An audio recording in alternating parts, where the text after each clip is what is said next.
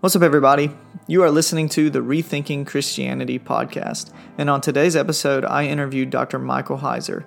Dr. Heiser and I discuss how to approach the Bible and rethink how we read the Bible and how we can go deeper in our reading of the Bible. Dr. Heiser was super helpful and insightful in the information that he presents in this interview. I hope that this interview is encouraging for you, but also challenging. And so with that being said, let's get into the episode. Dr. Heiser, thank you for coming on Rethinking Christianity. Dr. Heiser is a graduate from the University of Wisconsin. He has an MA and PhD in Hebrew Bible and Semitic Studies. He has spent dozens of years in classroom teaching experiences and settings, and he is currently a scholar in residence at Logos Bible Software. Dr. Heiser has written several books, including The Unseen Realm, Supernatural, The Bible Unfiltered, Approaching Scripture on Its Own Terms, and he is also the host of the Naked Bible podcast.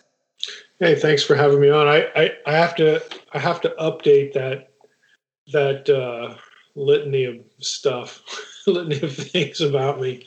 I am no longer at Logos. About a year. Well, we're in March now. 15 months ago, we moved to Jacksonville, Florida. So my lofty title now is I'm the executive director of the Awakening School of Theology. So I find myself in a really interesting situation. I mean, it's just, a lot of us can say we wound up in places that we never thought we'd be. This is one for me. This is a large church or network of churches, church campuses. What we on the outside would have referred to as a megachurch. And because of a variety of things over the last 3 years, they are trying to shift from what they refer to. This was a new term for me. It's probably not a new term for you, but the attractional model of ministry. Basically event-based ministry. Yeah. Lights and all that kind of stuff. Lights and cameras. They're trying to shift from an attractional ministry to producing content for the churches in their network. And it's very interesting to be here. It's a slow process because it's a huge ship to steer. And so lots of things are in process, but I was asked to come here to contribute in as many ways as I could to producing content. So I thought, I am certainly willing to help you out. I enjoyed Logos. I still, write. I'm planning on writing things for Lexham, which is the print, arm of that. But anybody who's listening to this who knows me already knows that the thing that floats my boat is producing content for the local church. I don't like the fact that there's a deep divide between the way scholars think and talk about the biblical text. And I'm talking about believing scholars here, not, skeptics, but just the way a scholar thinks and talks about the biblical text and what people hear in church.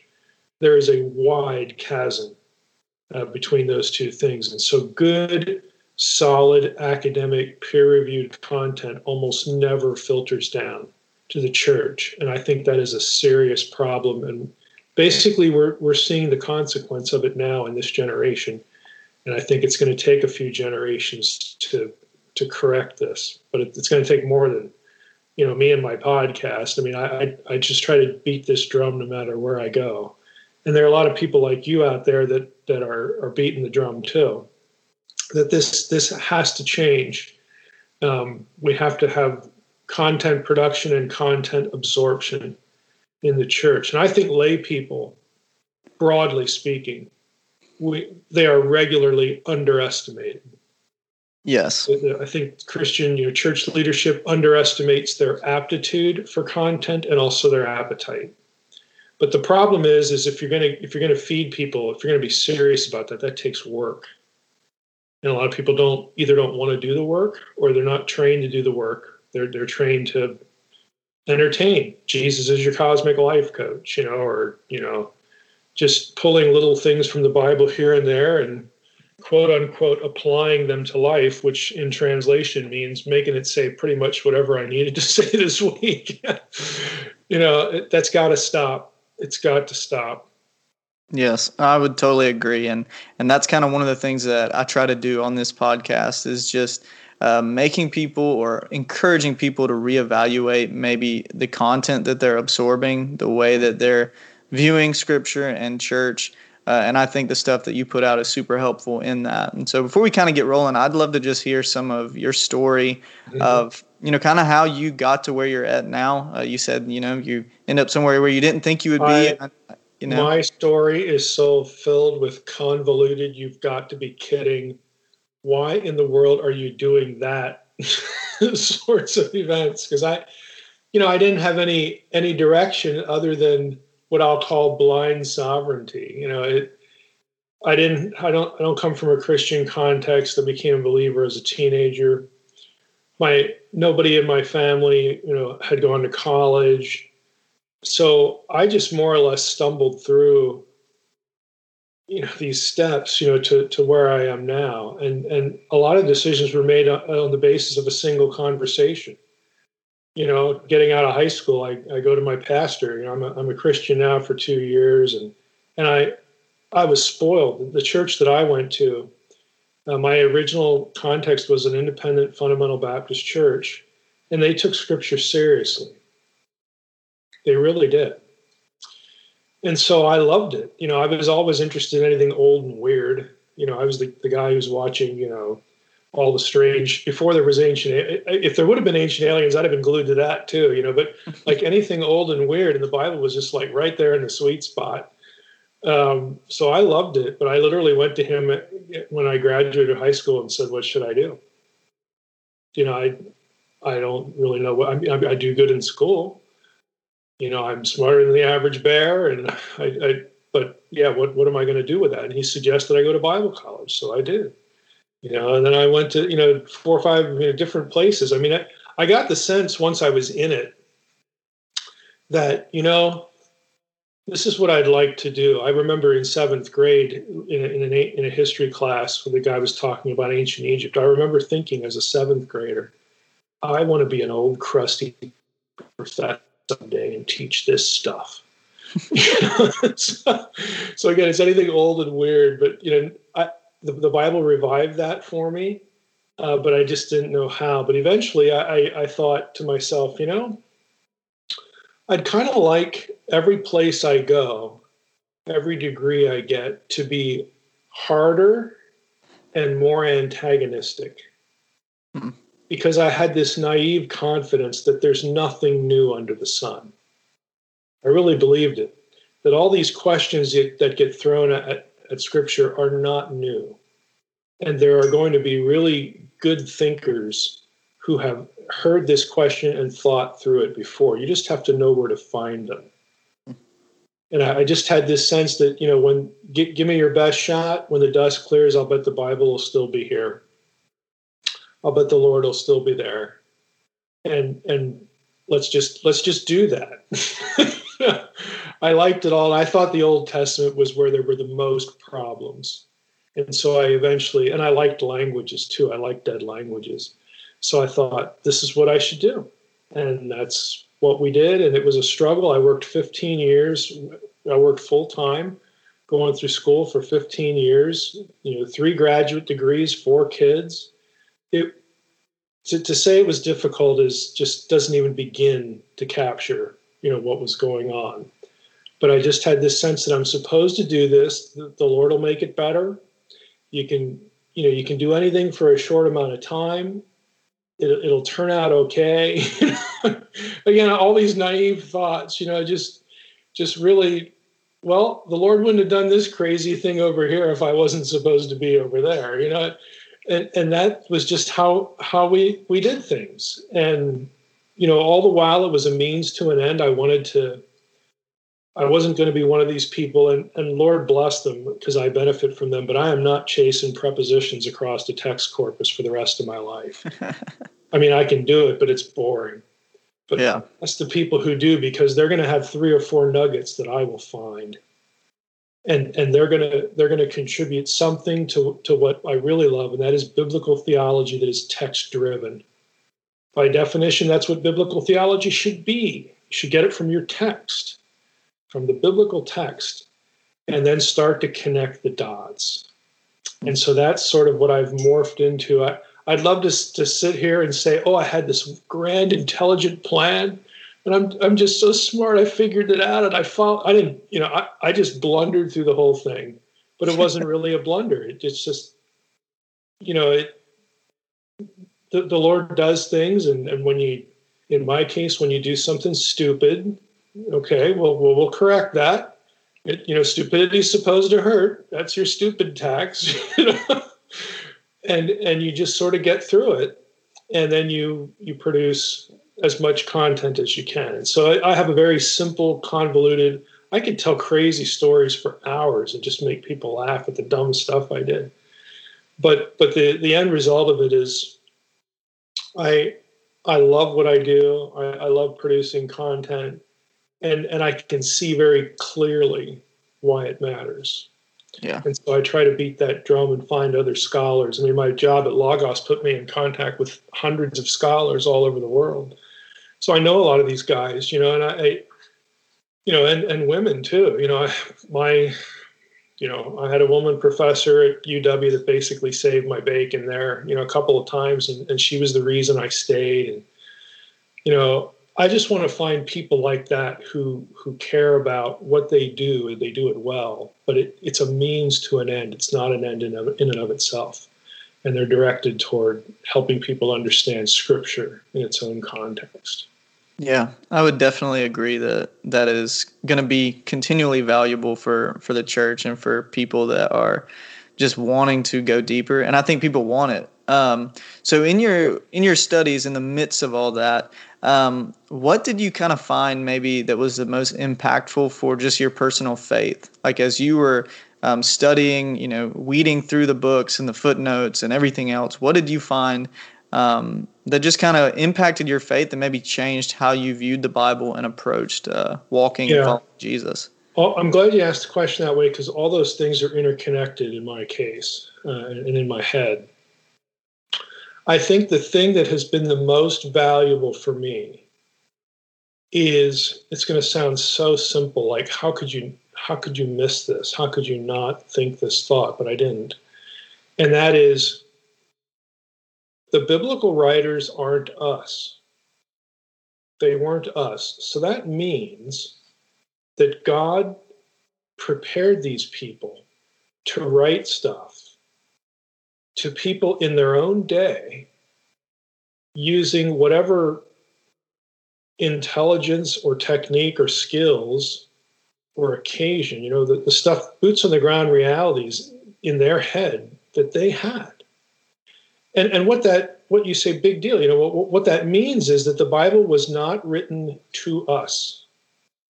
So if we are going to understand it, as I like to say on my podcast, a lot, Naked Bible Podcast, I want the Israelite living in your head when you read the Old Testament. And I want the Second Temple period, the intertestamental period Jew, living in your head when you read the New Testament, because that is the context for those things. Okay, the right context for interpreting Scripture is not evangelicalism. It is not Catholicism. It is not the Reformation. It's not the Puritans. It's not the Church Fathers. All of these contexts are good, and they contribute something. They were important for different reasons. There's something to be gained in all of them, but they are all by definition post-biblical. That's just what they are. It's nothing sinister. It's just they are not the biblical context. The right context for interpreting Scripture is the context, really contexts, at the time when the biblical writers were sitting on their butt producing this stuff, under the influence of the Holy Spirit. So, that simple observation, what could be more obvious? But the problem is, it's not obvious today. We tend to assume that the biblical writers ask the same questions of the text that we do. So we go to Genesis and we wonder about physics and DNA, and come on, it's ridiculous when you actually sit down and think about how we think about the biblical text. So if these things are not what's floating around in their head, what was? Yeah. What are they actually thinking? Now, if we understand the scriptures in their context, it'll still be applicable to us. The Bible was written for our benefit. It just wasn't written to us. So we still need to do what we're used to doing, make it, applicable and how does it, help how I think and how I live today? All that's important. But you have to, use what Scripture is actually saying to do that. Otherwise, you're importing ideas into the text and then extracting them back out and calling it Bible teaching. And that is not what we're supposed to be doing. So that I was forced to do that in graduate school. They don't let you use English translations, okay? You have to use primary sources. We don't care about your Christian traditions or the Jewish tradition. We don't care about anything modern. You're doing biblical studies, okay? And you have that beaten into your head. Appreciate and treat the text for what it is. Yeah, I would definitely agree with that. What I've found in my own personal just walking and studying of the Bible is exactly what you just said, thinking through and trying to figure out how to set aside some of the systematic theology that I've grown up in, because that was not the starting point of the text. And what you mentioned on speaking to let the biblical text drive the theology, not the things that we've created or the church fathers or whatever. And that's been what I've had to do. But the biblical, the text geeks like me, it's our responsibility to give the systematic theologian the data points that derive from the text so that they have the best material, the right material to work with. And now go arrange that. That's what you guys like to do, okay? Go put that in categories. Be warmed and filled, okay? I'll dig out some more for you later, So I'm not the enemy of systematic theology, but I know what you're saying. That's usually where people begin. They begin with a system that gets imposed upon the text. And in some cases, it's a good alignment. In other cases, let's be honest, it's just made up. It's just stuff that's bent to the will of the systematizer or the tradition or the denomination, or the occasion, the thing I need right now for my sermon this week, or because this thing happened, in America, or, that is no substitute for exegesis. We need to assume that God knew what he was doing. Okay, if we understand the text in its own context, do we really not believe that God is capable of directing our hearts and minds to the text and understanding it well and still being able to apply it to whatever we need?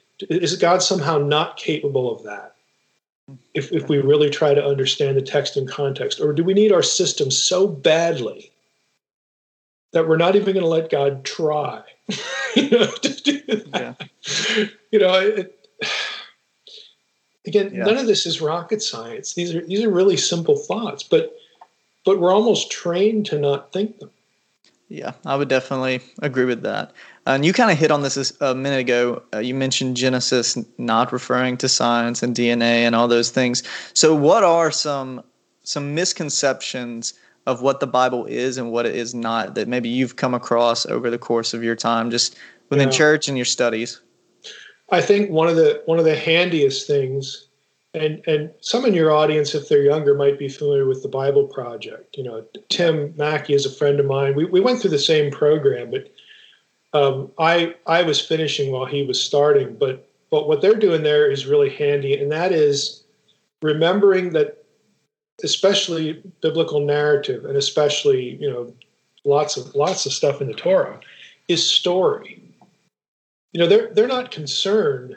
The biblical writers are not concerned with giving us a play-by-play, blow-by-blow chronicle, of every last event and conversation in excruciating detail, that would satisfy the way, history is done today.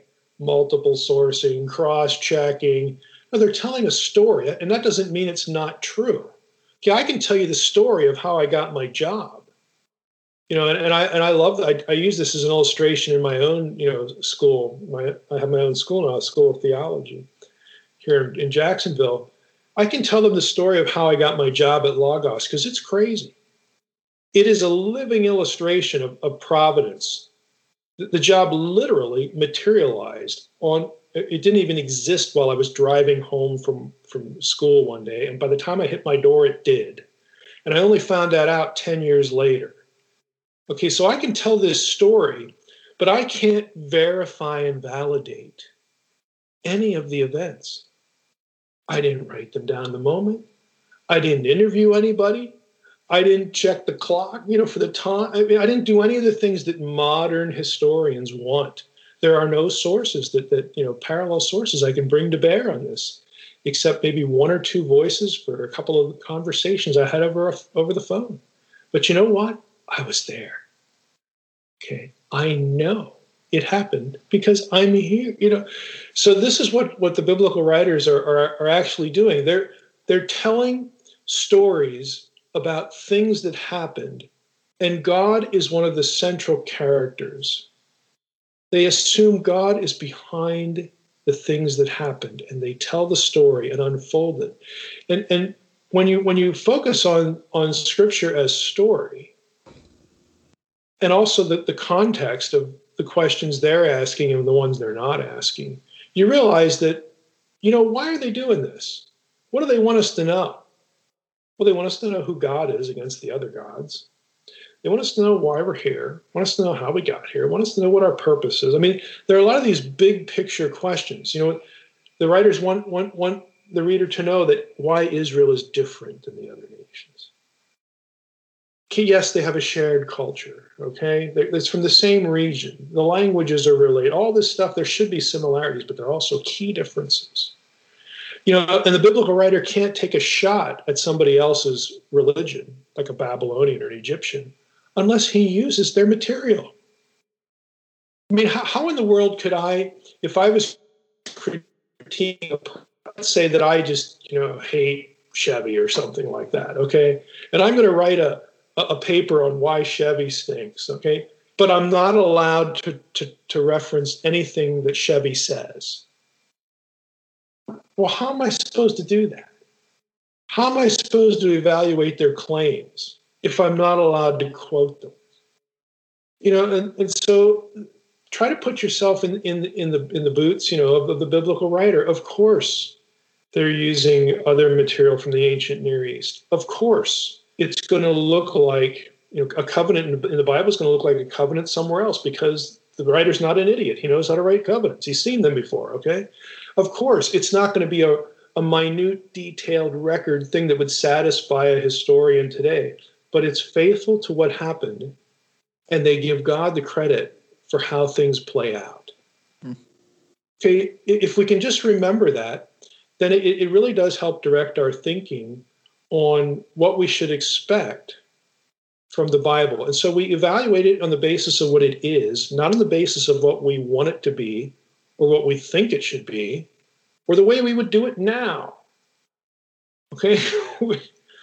The historicity thing really gripes me because what I love to say to these critical historians is, look, hey, tell me how you met your wife. And I'll tell you the story. Do you have 2 or 3 other sources that can confirm that? Do you have a record of the conversation? I mean, I can go right down and use their criteria against them. The fact is that the people who complain about historicity in the Bible can't even produce their own story according to their own standards. That, it's so irritating. And so the Bible gets attacked for not being, what it never was supposed to be.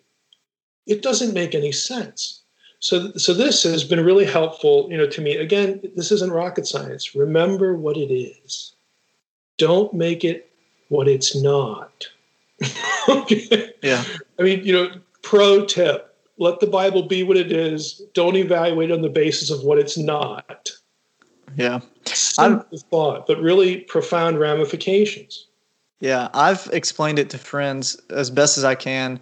I've explained it as if I wrote a letter to someone and they found this letter 200 years from now, just 200 years, and they didn't know the things that were going on in my life, and they didn't know what kind of things I was thinking about or whatever it may be, and they just took this letter, took it for what's on the paper, and made it mean something completely different than what I had written, I would be aggravated. And I always ask the other person, I'm like, would you think that they really understood what I was trying to say? And they always say no. And I'm like, well, then why do we do that with the Bible? And I think that speaks to exactly what you're saying about how oftentimes these misconceptions are placed upon the Bible instead of us just starting and looking to seek what it is. And look at the culture from which this emerges. We talk about your truth, my truth. Look, the bottom line is you would be rightly angered if my truth about something you said or texted or wrote was 180 degrees away from what you intended. Yep. And if you can't own that, you're lying. That's where the rubber meets the road. You are lying. You are lying just to defend this idea that is unlivable, and you don't want to live it. Yeah. But again, this is what happens in the culture, and we think it's innocuous. We think, well, what harm is there? They're kind of deluded, but what? Who cares? What's the worst that could happen? Well, the cumulative effect of this is the worst that can happen.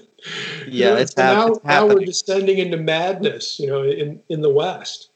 That's kind of the worst that could happen. The abandonment of science and reason, and anything that even math now 2 + 2. That we're not allowed to affirm that.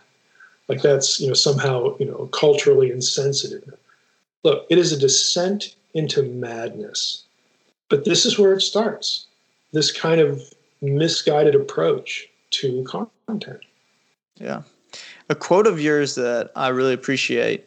It goes along the lines of, I'll no longer protect people from their Bible. And what I've really appreciated about that is that it seems, for me, and I grew up in pre-Southern Baptist tradition.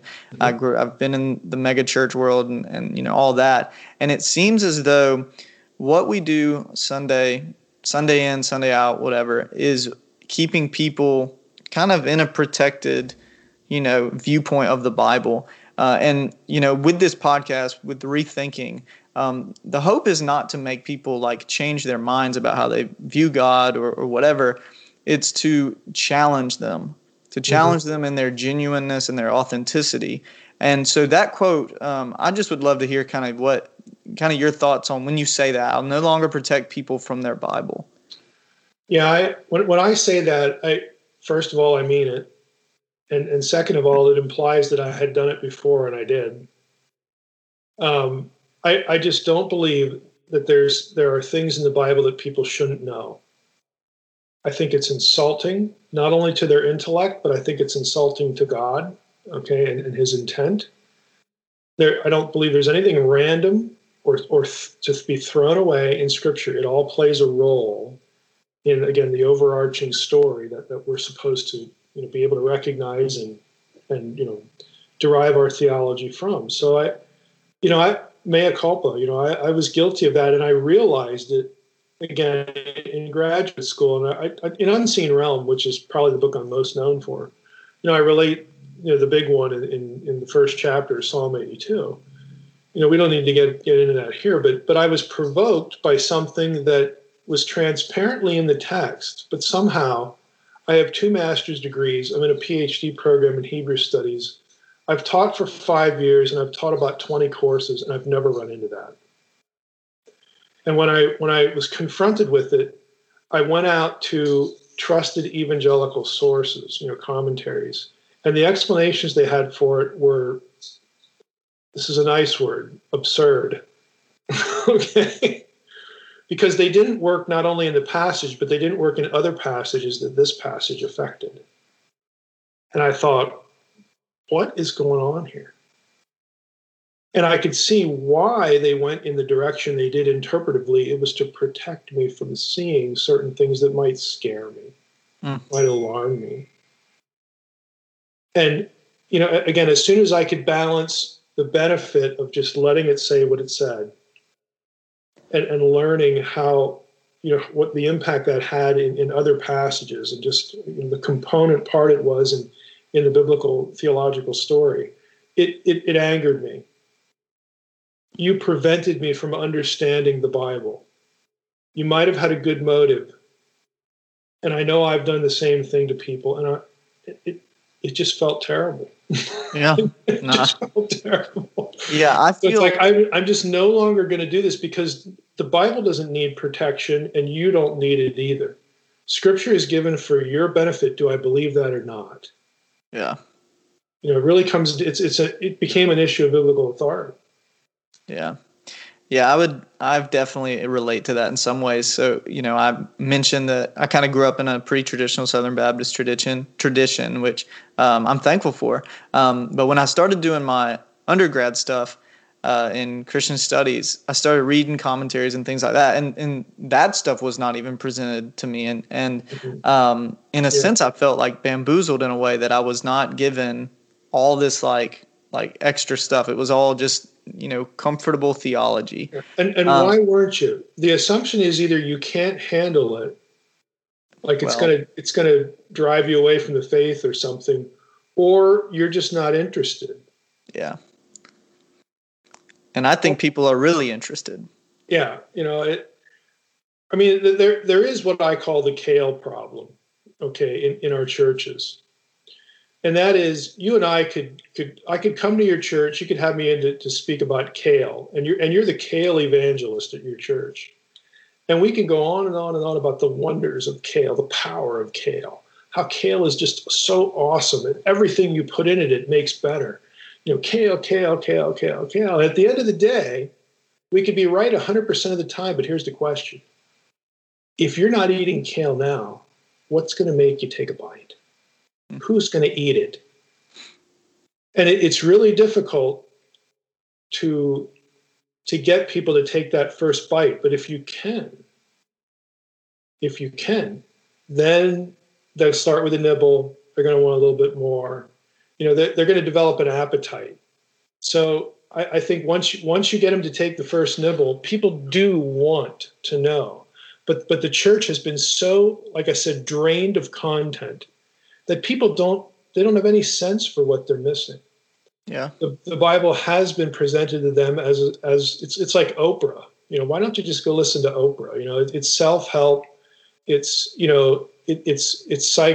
psychology. And I'm not saying people don't need to be encouraged, but why do we have to pick?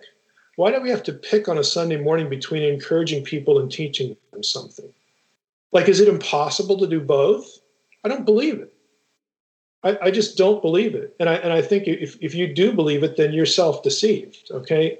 You're either lazy or self-deceived. What if the shoe fits, wear it, or wear both of them.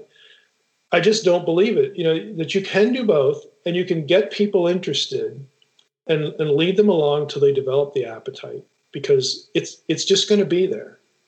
Yeah. People who are serious about their faith, they want to feel like they know and understand the Bible. It's interesting. It's important. They want to feel like they can handle what's in here. They get something out of it. They understand it. It's not this nebulous, impenetrable, what in the world's going on thing. It's appealing when people really grok something, and it's like, yeah, I see it now. Because once you see it, you can't unsee it. And then they want to see more. And sometimes you have to do this gently. Other times, I have a book called "I Dare You Not to Bore Me with the Bible," and the title comes from my experience teaching undergrads at a Bible college. Because you walk into the room and they think, hey, we grew up in church. We know all this stuff already. I got to take this survey class to get credits. It's required. I'm here. I don't like it, but let's go. I could endure for a semester. And so it was fun disabusing them of the thought that they really knew what was going on. Yeah. And sometimes you have to trouble people to do that. Now, it's always better to have a relationship. Look, what I tell people is, you're not going to read Mike's book and come out with, well, I thought the gospel was A, and Mike says it's B. No, that isn't what's going to happen to you. What's going to happen to you, if you're patient, if you actually read the material, is you're going to wind up at a lot of the same theological conclusions that you have now. They're solid. But it's like getting in a car. It's like, if I know you want to go from point A to point B, and I say, get in a car, I'll take you. I've been there 100 times, And you think, okay, this isn't easy because I've been there too, So you get in the car, and after a minute or two, you look out the window and nothing looks the same.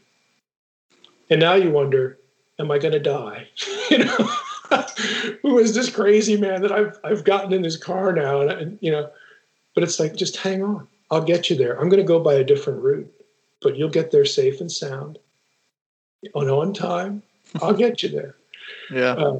It just depends on who the audience is, but people need content because they need to think well. Christians need to think well.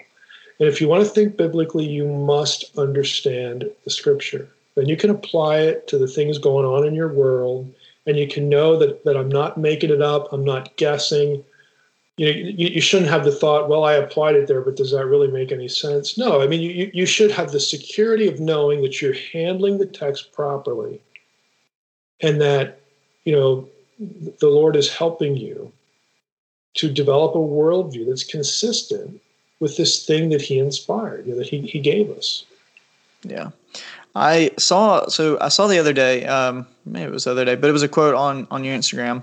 And I'd like to and this kind of plays into some of the more practical side of like, we're giving information of like, okay, you need to do this. But the next question for many listeners or people that are trying to like reevaluate how they read the Bible or view the Bible is, how do I do that? And this quote said, Bible study is about discovering the meaning of the text, not deciding how to apply the text. And I just want to ask so you've kind of hit on obviously why that's very important. But how do we miss the mark in biblical study when we're just simply trying to apply the text? And how do people approach it in a way where it's not just this lofty thing? And I remember listening to, I think a perfect example of, a four-letter word you mentioned is work, is there's a video that you posted on the book of Job. And I think this perfectly illustrates that when you did this, you were not just looking to apply the text, but you were looking to find the meaning of the text. And this was on the subject of Satan in the book of Job and in the Hebrew ha-satan. And so I saw this video and I thought this was a perfect illustration of like what that looks like and the actual work it takes in looking to find the meaning of the text. So I would love to hear you just kind of explain that. Yeah, it is a good example because, on the one hand, when you say things like, hey, the Satan figure in Job 1 and 2 is not the devil. It jolts people, it shocks them. Even if they have a study Bible that has a footnote. Adversary. Right, it says adversary, okay? And you say, well, why should I get in the car and take this ride? It's already uncomfortable. Well, here's why.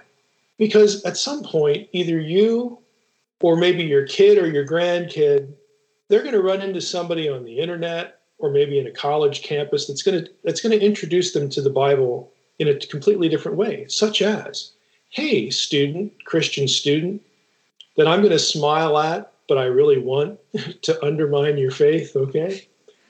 Did you know that there's no place in the Old Testament that connects the word Satan with the serpent of Genesis 3? Did you know that there's no Hebrew word for devil? And you say, well, in the book of Revelation, John calls the serpent and Satan and the devil, so there. Yeah, you're right, but that's the last book of the Bible. What about all those other books written before that? And is John making up something new because you can't find it in the Old Testament? Is he just sucking it out of his thumb? Maybe there really is a difference between New Testament theology and Old Testament, but how could that be if this is the Word of God? Is God schizophrenic? Can't he make up his mind?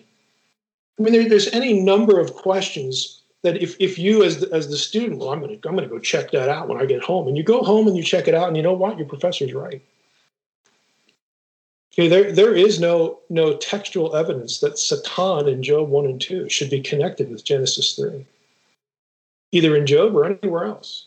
And now you've got a problem. Okay, not only do you have a problem with how you think you were taught the Bible, and we have a problem with the Bible itself. Maybe everybody's just making it up. So it becomes a threat. And so this should not be something that destroys anybody's faith. The question isn't, is the Bible wrong and are my teachers hoodwinking me? But that's what you're going to think. The question should be, well, maybe we're not quite understanding Job 1 and 2 the way the writer intended it to be understood. That's a totally different question, but it's not the one that's going to pop into their head first. Yeah. What's going to pop into their head first is the suspicion of the people who taught them and the text itself. And those are both bad. So what we have going on in Job is you have, Hasatan, which sounds weird to people, again, who aren't looking at Hebrew or don't know anything about Hebrew. Hebrew is like English. Hebrew does not tolerate the definite article, the word the, in front of a proper personal name. I am not the Mike. Okay, that just sounds ridiculous. I don't refer to my wife as the Drina. We don't do that in English, and neither does Hebrew. The definite article is never put before a proper personal name. I don't make up Hebrew. I didn't invent the language. I don't make up the grammar. It just is what it is. Every time in Job when the word Satan is in Job and also in Zechariah 3, guess what?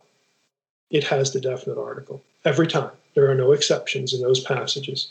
So what that means is that this is not a proper personal name. And by definition, if we don't have capital S Satan there, we don't have the devil there either. So who do we have? Okay, we have the adversary. And I talk about this in my Demons book and Unseen Realm. This is a term that is essentially, it's a job description. It's a role. The sons of God meet, and God asks the adversary, the Hasatan. You can mean adversary, challenger, prosecutor. Basically, this role, and it's actually described in the passage if we just read it. God says, hey, where you been? And Hasatan says, well, I've been running around to and fro throughout the whole earth. This is actually part of a bigger theme in the Bible, the heavenly books, where God keeps tabs on everything that's going on. And he uses members of the heavenly host to do that. They're his agents to see who's obedient and who's not, and everything gets recorded. And the idea isn't that God has a bad memory. He doesn't have Alzheimer's, okay? The idea is that nothing is ever overlooked. That's what we're supposed to take away from the metaphor. So he asked the Satan, hey, where you been? He said, I've been running to and fro throughout the whole earth. And God says, yeah, have you seen Job? Have you checked him out? That guy is awesome. He loves me. He's blameless. Have you seen him? And the Satan, here's where he crosses the line. The Satan says, yeah, I know who you're talking about. But you know what? If you took away everything that guy had, he would curse you to your face. He would hate you. Now, he's done more than report now. What he's done is he's challenged God's omniscience and God's integrity. So either God doesn't really know, or he's not telling the rest of the council, the sons of God, the whole truth. So this is actually the explanation of what happens in the entire book. Because now that this challenge has been issued, God could just look at the Satan and say, you're dead, and he drops over, or he blows him up or whatever. But you know what? If God destroys him, you know what that does? It leaves the questions on the table. They're unanswered. So the rest of the whole book is God having to vindicate his own character and show us that the Satan, the adversary, was wrong. And so God says to him, okay, I'll tell you what. Everybody listening here, everybody got this? Take notes, okay? Go ahead and do to Job whatever you want, but except for killing him. Because I don't want you to come back here and say, oh, yeah, he would have cursed you if I'd have just done this, but he died. No, you can do anything you want to him except for killing him. Try it, and we'll see who's right. Okay, and this is how the whole rest of now we, the reader, know this because we read the prologue. We know what's going on in the heavenlies, okay? Job doesn't know any of this. He is righteous. God is correct. But now Job starts to suffer, and he has no explanation for it. And so at the end, God restores. He is vindicated. He blesses Job. And we know the story. But it has nothing to do with the serpent of Genesis 3. Now, you say, well, how did John make the connection later? It doesn't start with John. It actually happens in the intertestamental period. Satan, this one who offers opposition, okay, or who opposes or challenges something, basically snoops around, sticks his nose in things that he shouldn't. This sort of thing. I mean, all of these ways to describe this figure. Intertestamental writers begin to pick up on the original rebel of Genesis 3, the serpent, and what pardon the pun, what the fallout was of what happened there and how it came to pass. And they look at it and they say, you know what? He really is a liar. He opposed God's will. He did this, he did that. And so in the intertestamental period, they start using other terms besides serpent, Nakash, to describe this guy and his behavior. Okay? Mastema, Belial, which means worthless one. Satan, okay, the one who opposes. And so they begin to start using other vocabulary of the original rebel. And you know what? If the shoe sticks, wear it. He is all these things. And so by the time you get to the New Testament, Satan, Satanas in Greek, becomes a proper name. And it can function that way in Greek. That's where we get Satan, capital S. You find it in the Dead Sea Scrolls too. It's a development of how serious people, Jews living in the intertestamental period, they're looking at their Hebrew Bible. And what do they think of the Hebrew Bible? It's the inspired word of God. Look at all these data points. What do we do with them? How do we understand? They're doing just what we do, okay? And they start to use other vocabulary of this villain. And as hundreds of years pass, their vocabulary sticks and it gets used in the New Testament. That's all that's going on. The theology is intact. Okay, but we don't have to misunderstand the text to get to the theology. Yep. We just don't. Yeah. And so that's a really good, example of, and I'll be honest with you, I have had undergrad students that went to other schools tell me that this is one of the things that was used against them in classes to get them to doubt Scripture and the way they were taught. Yeah, and I think, the stuff that you just explained is it's a lot. I mean, it's a lot for the person that's kind of just grown up in church nominally to take in. And so, but what I think it also illustrates is that to get to the meaning of the text, it does take work. And it does take looking to understand the background, some of the languages. I mean, we're not telling listeners. Your listeners and your viewers need to understand here, what we just did there, it didn't change theology. We still have a primeval rebel from Genesis 3, and later on he gets this label. The fact that the label isn't used in the Old Testament, who cares? It's used later. Since when is this a vocabulary test, okay? Our theology is intact, but what understanding the text properly does is it helps provide an answer to that student in that classroom that is being antagonized by their unbelieving professor. That's what it helps do. It equips them to think well about Scripture. And sad to say, a lot of not just college age students, but a lot of Christians can't do that. And it's not because they're dumb. They're not. Okay, it's just because they have not been asked to think.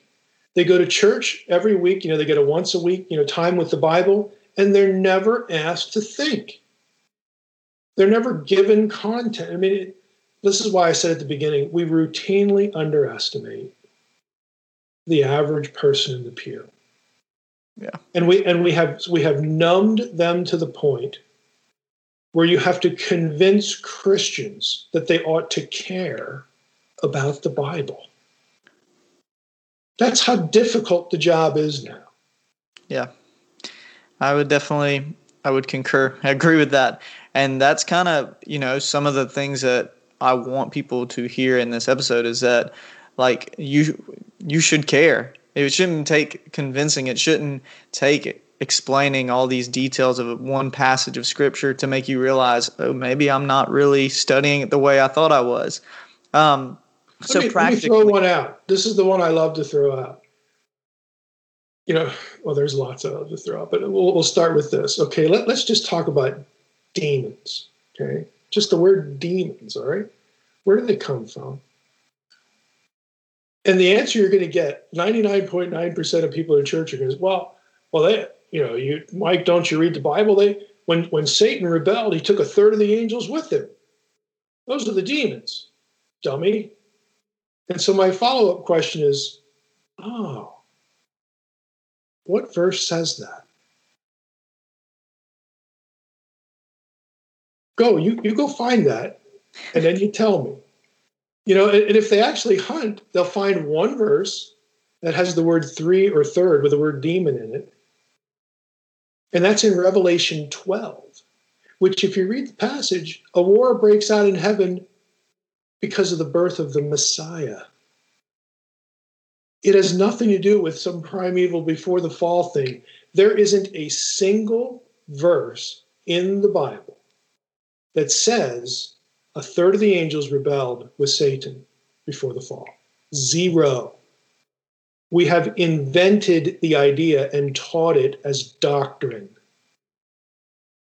That's a no-no. Okay? Yeah. We shouldn't do that. Yeah. So here's my question to the skeptical listener. What else don't you know? Honestly. What else don't you know? Because that is like a fall out of bed, easy question, they think. And the answer that they'll give you is nowhere to be found in the Bible. Yeah. So as we kind of, we throw this information at people, the hope is for people to approach their Bible differently and rethink how they view the Bible and read the Bible. So practically, how can someone that's hearing this, how can they take steps back from maybe what they've traditionally viewed, how they viewed the Bible, and then reapproach the Bible and actually put in the work to study it? And we're not asking people to get PhDs or anything like that. No, you don't need degrees. Okay, you don't. I got lots of degrees. I do. I had translation work in 12 dead languages. You don't need any of that. Okay, that's for people who, like pain. I don't and I loved it. Okay, but you don't need any of that. What I recommend, to either new believers or believers that just have a sense that, I just kind of need to start over here. Push the reset button. I would recommend a couple of things initially, in no particular order. This question is why I wrote a little book called What Does God Want? The first half of it is the story of the Bible, as a story, just telling the story. What does God want? Simple question, and it's got a very discernible answer. It doesn't take you. It might take you 10 minutes to read it. Okay. I would also start watching the Bible Project. Okay, for some of their thematic videos. Basically, you can land anywhere in the Bible Project YouTube site and get something out of it. But the ones that really focus on the overarching story of Scripture, it'll help you think differently about what's going on in the Bible. Okay, then I would recommend, hey, get a study Bible and actually read the notes and look up the cross references. Okay, there are reasons why those things are in there, because the biblical writers regularly connect to each other.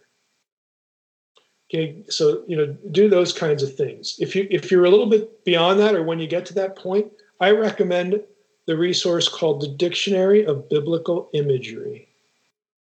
It's awesome. It's a source, and I have these one-hand sources. This is one of them that are indispensable to helping you connect the dots of Scripture. It's awesome. I also recommend my little book, Supernatural, when you get to that point, because that will give you an overview, a Genesis to Revelation overview of how the dots connect. I will give you the framework for understanding the rest of your Bible. And if you want more detail, then you graduate to Unseen Realm. Okay, because that's for people who like to read footnotes and all this kind of stuff. Supernatural is just the average person in the church.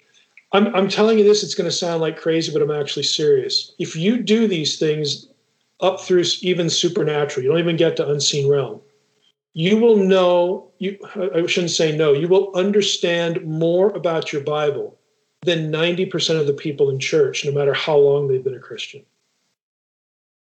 Okay, I will buy you dinner if that is not the case. All right? I know it's going to be the case. It's because a lot of what's produced, even if you're lucky enough to go to a church that gives you some content, you know what you're getting? You're getting dots. Oh, I got a dot over in Luke today. Got a dot over in Matthew. Got a dot over in 1 Samuel. And you're never taught to connect things. You're never given an interpretive framework into which all this data comes. No one ever builds the matrix for you. Okay, this is what I'm trying to do. The podcast is for people who've already eaten lots of kale, okay? They're already down that road. But if you're just beginning, these things will help reorient your thinking. And I honestly believe give you an appetite, renew your appetite. You'll recover your appetite for Scripture because you start to see how awesome it is, how intelligent it is, how interconnected it is, how everything in there, even the weirdest stuff, plays a role somewhere in some idea that is going to be important as we follow the breadcrumb trail down the road. There's nothing thrown away. Okay? And for people who don't have a framework, again, they've never had the matrix built, they don't have a mosaic is another metaphor I use a lot. That sounds outlandish and just no way. I'm not kidding. I'm really not kidding. So that's where I would start. That's cool. How do you think a Christian's faith will be challenged and or changed as they kind of pursue a deeper study of the Bible? Yeah, I think there are going to be a couple things. One, we've already mentioned the sort of tension that this can create, and I get it all the time, is why wasn't I taught this before?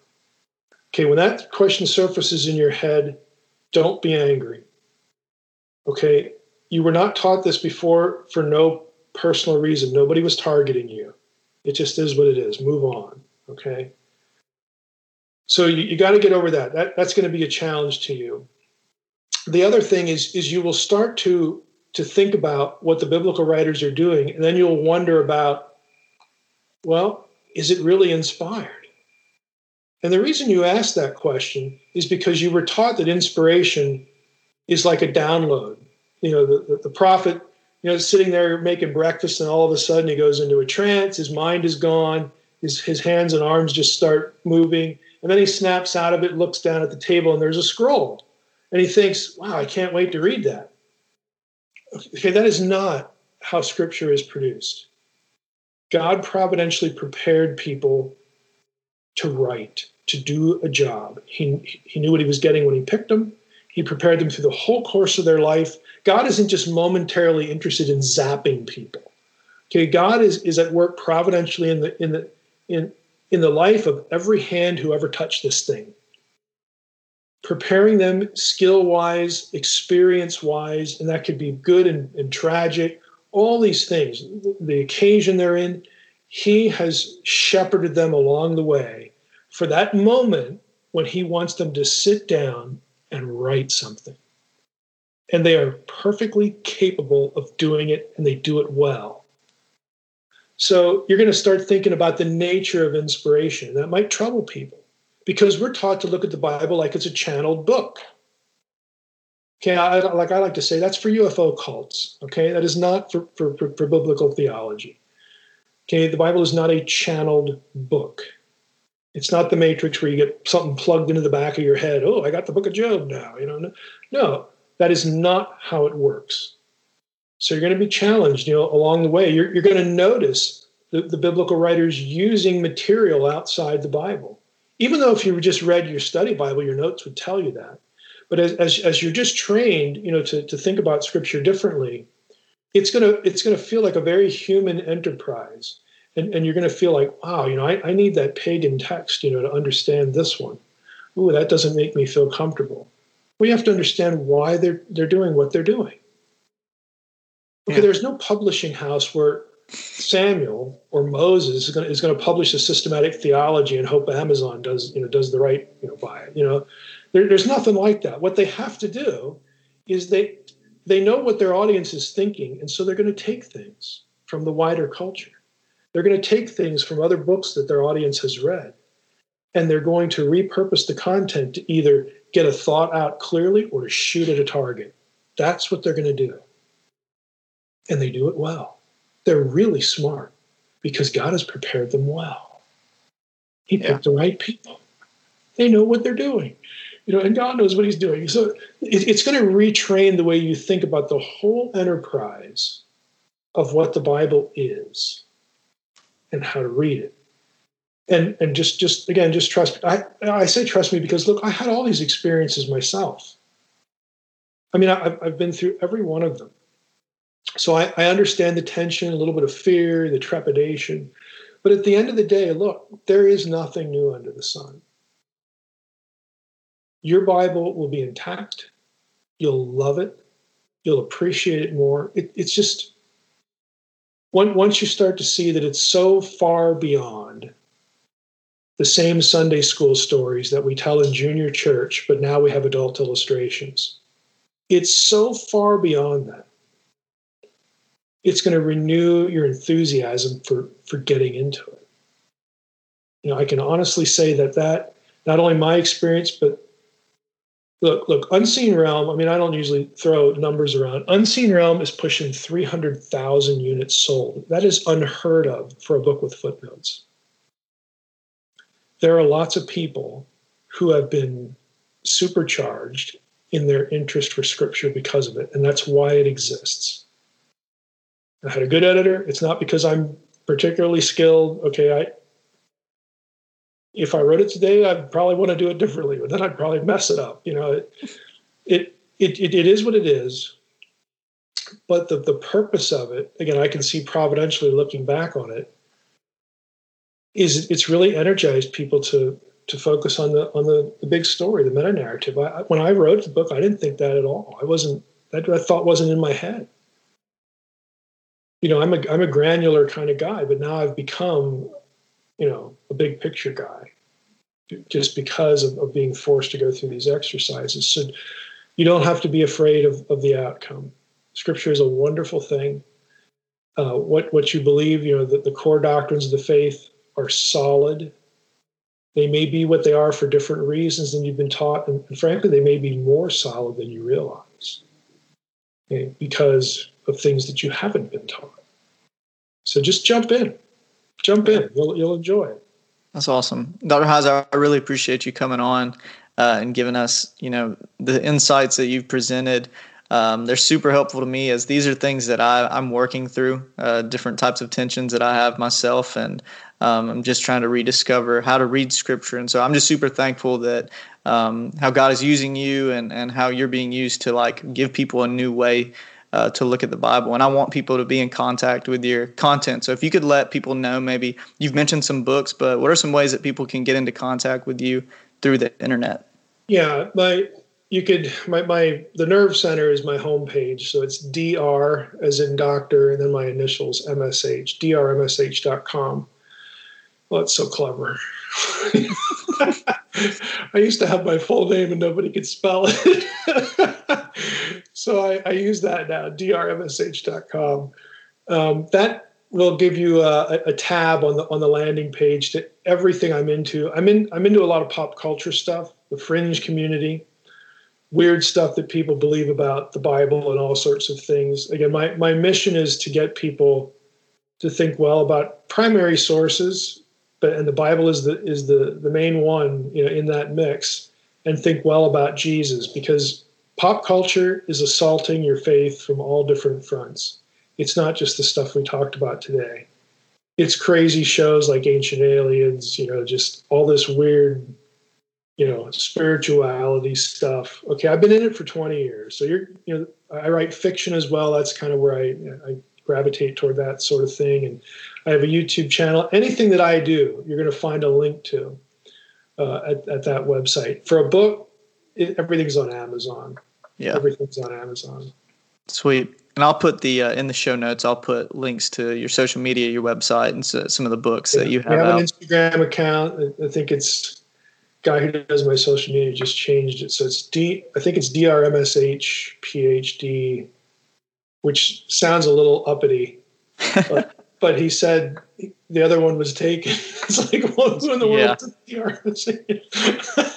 Well, I'll put the link out there. But, yeah. So I have an Instagram, Facebook. But you can get to all of it through the homepage.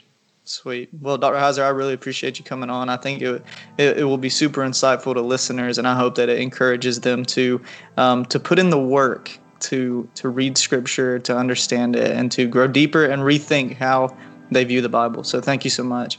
Yeah, you bet. Thanks again for tuning in to Rethinking Christianity. Today's episode with Dr. Heiser for me was super helpful and challenging in my own rethinking and reading of the Bible. If you'd like to check out Dr. Heiser's work, you can find him at drmsh.com. You can also find him on Instagram, and you can find his books on Amazon if you just type in Dr. Michael Heiser. Some of these books are The Unseen Realm, Supernatural, and many other books that he's written on the Bible. He is a super insightful guy, and I would encourage you to check out his stuff and check out the Naked Bible podcast, which he is also a host of. All the links to these things will be in the show notes, so if you want to check that out, they will be there. And until next time, I'm Blake Fine, and this is Rethinking Christianity.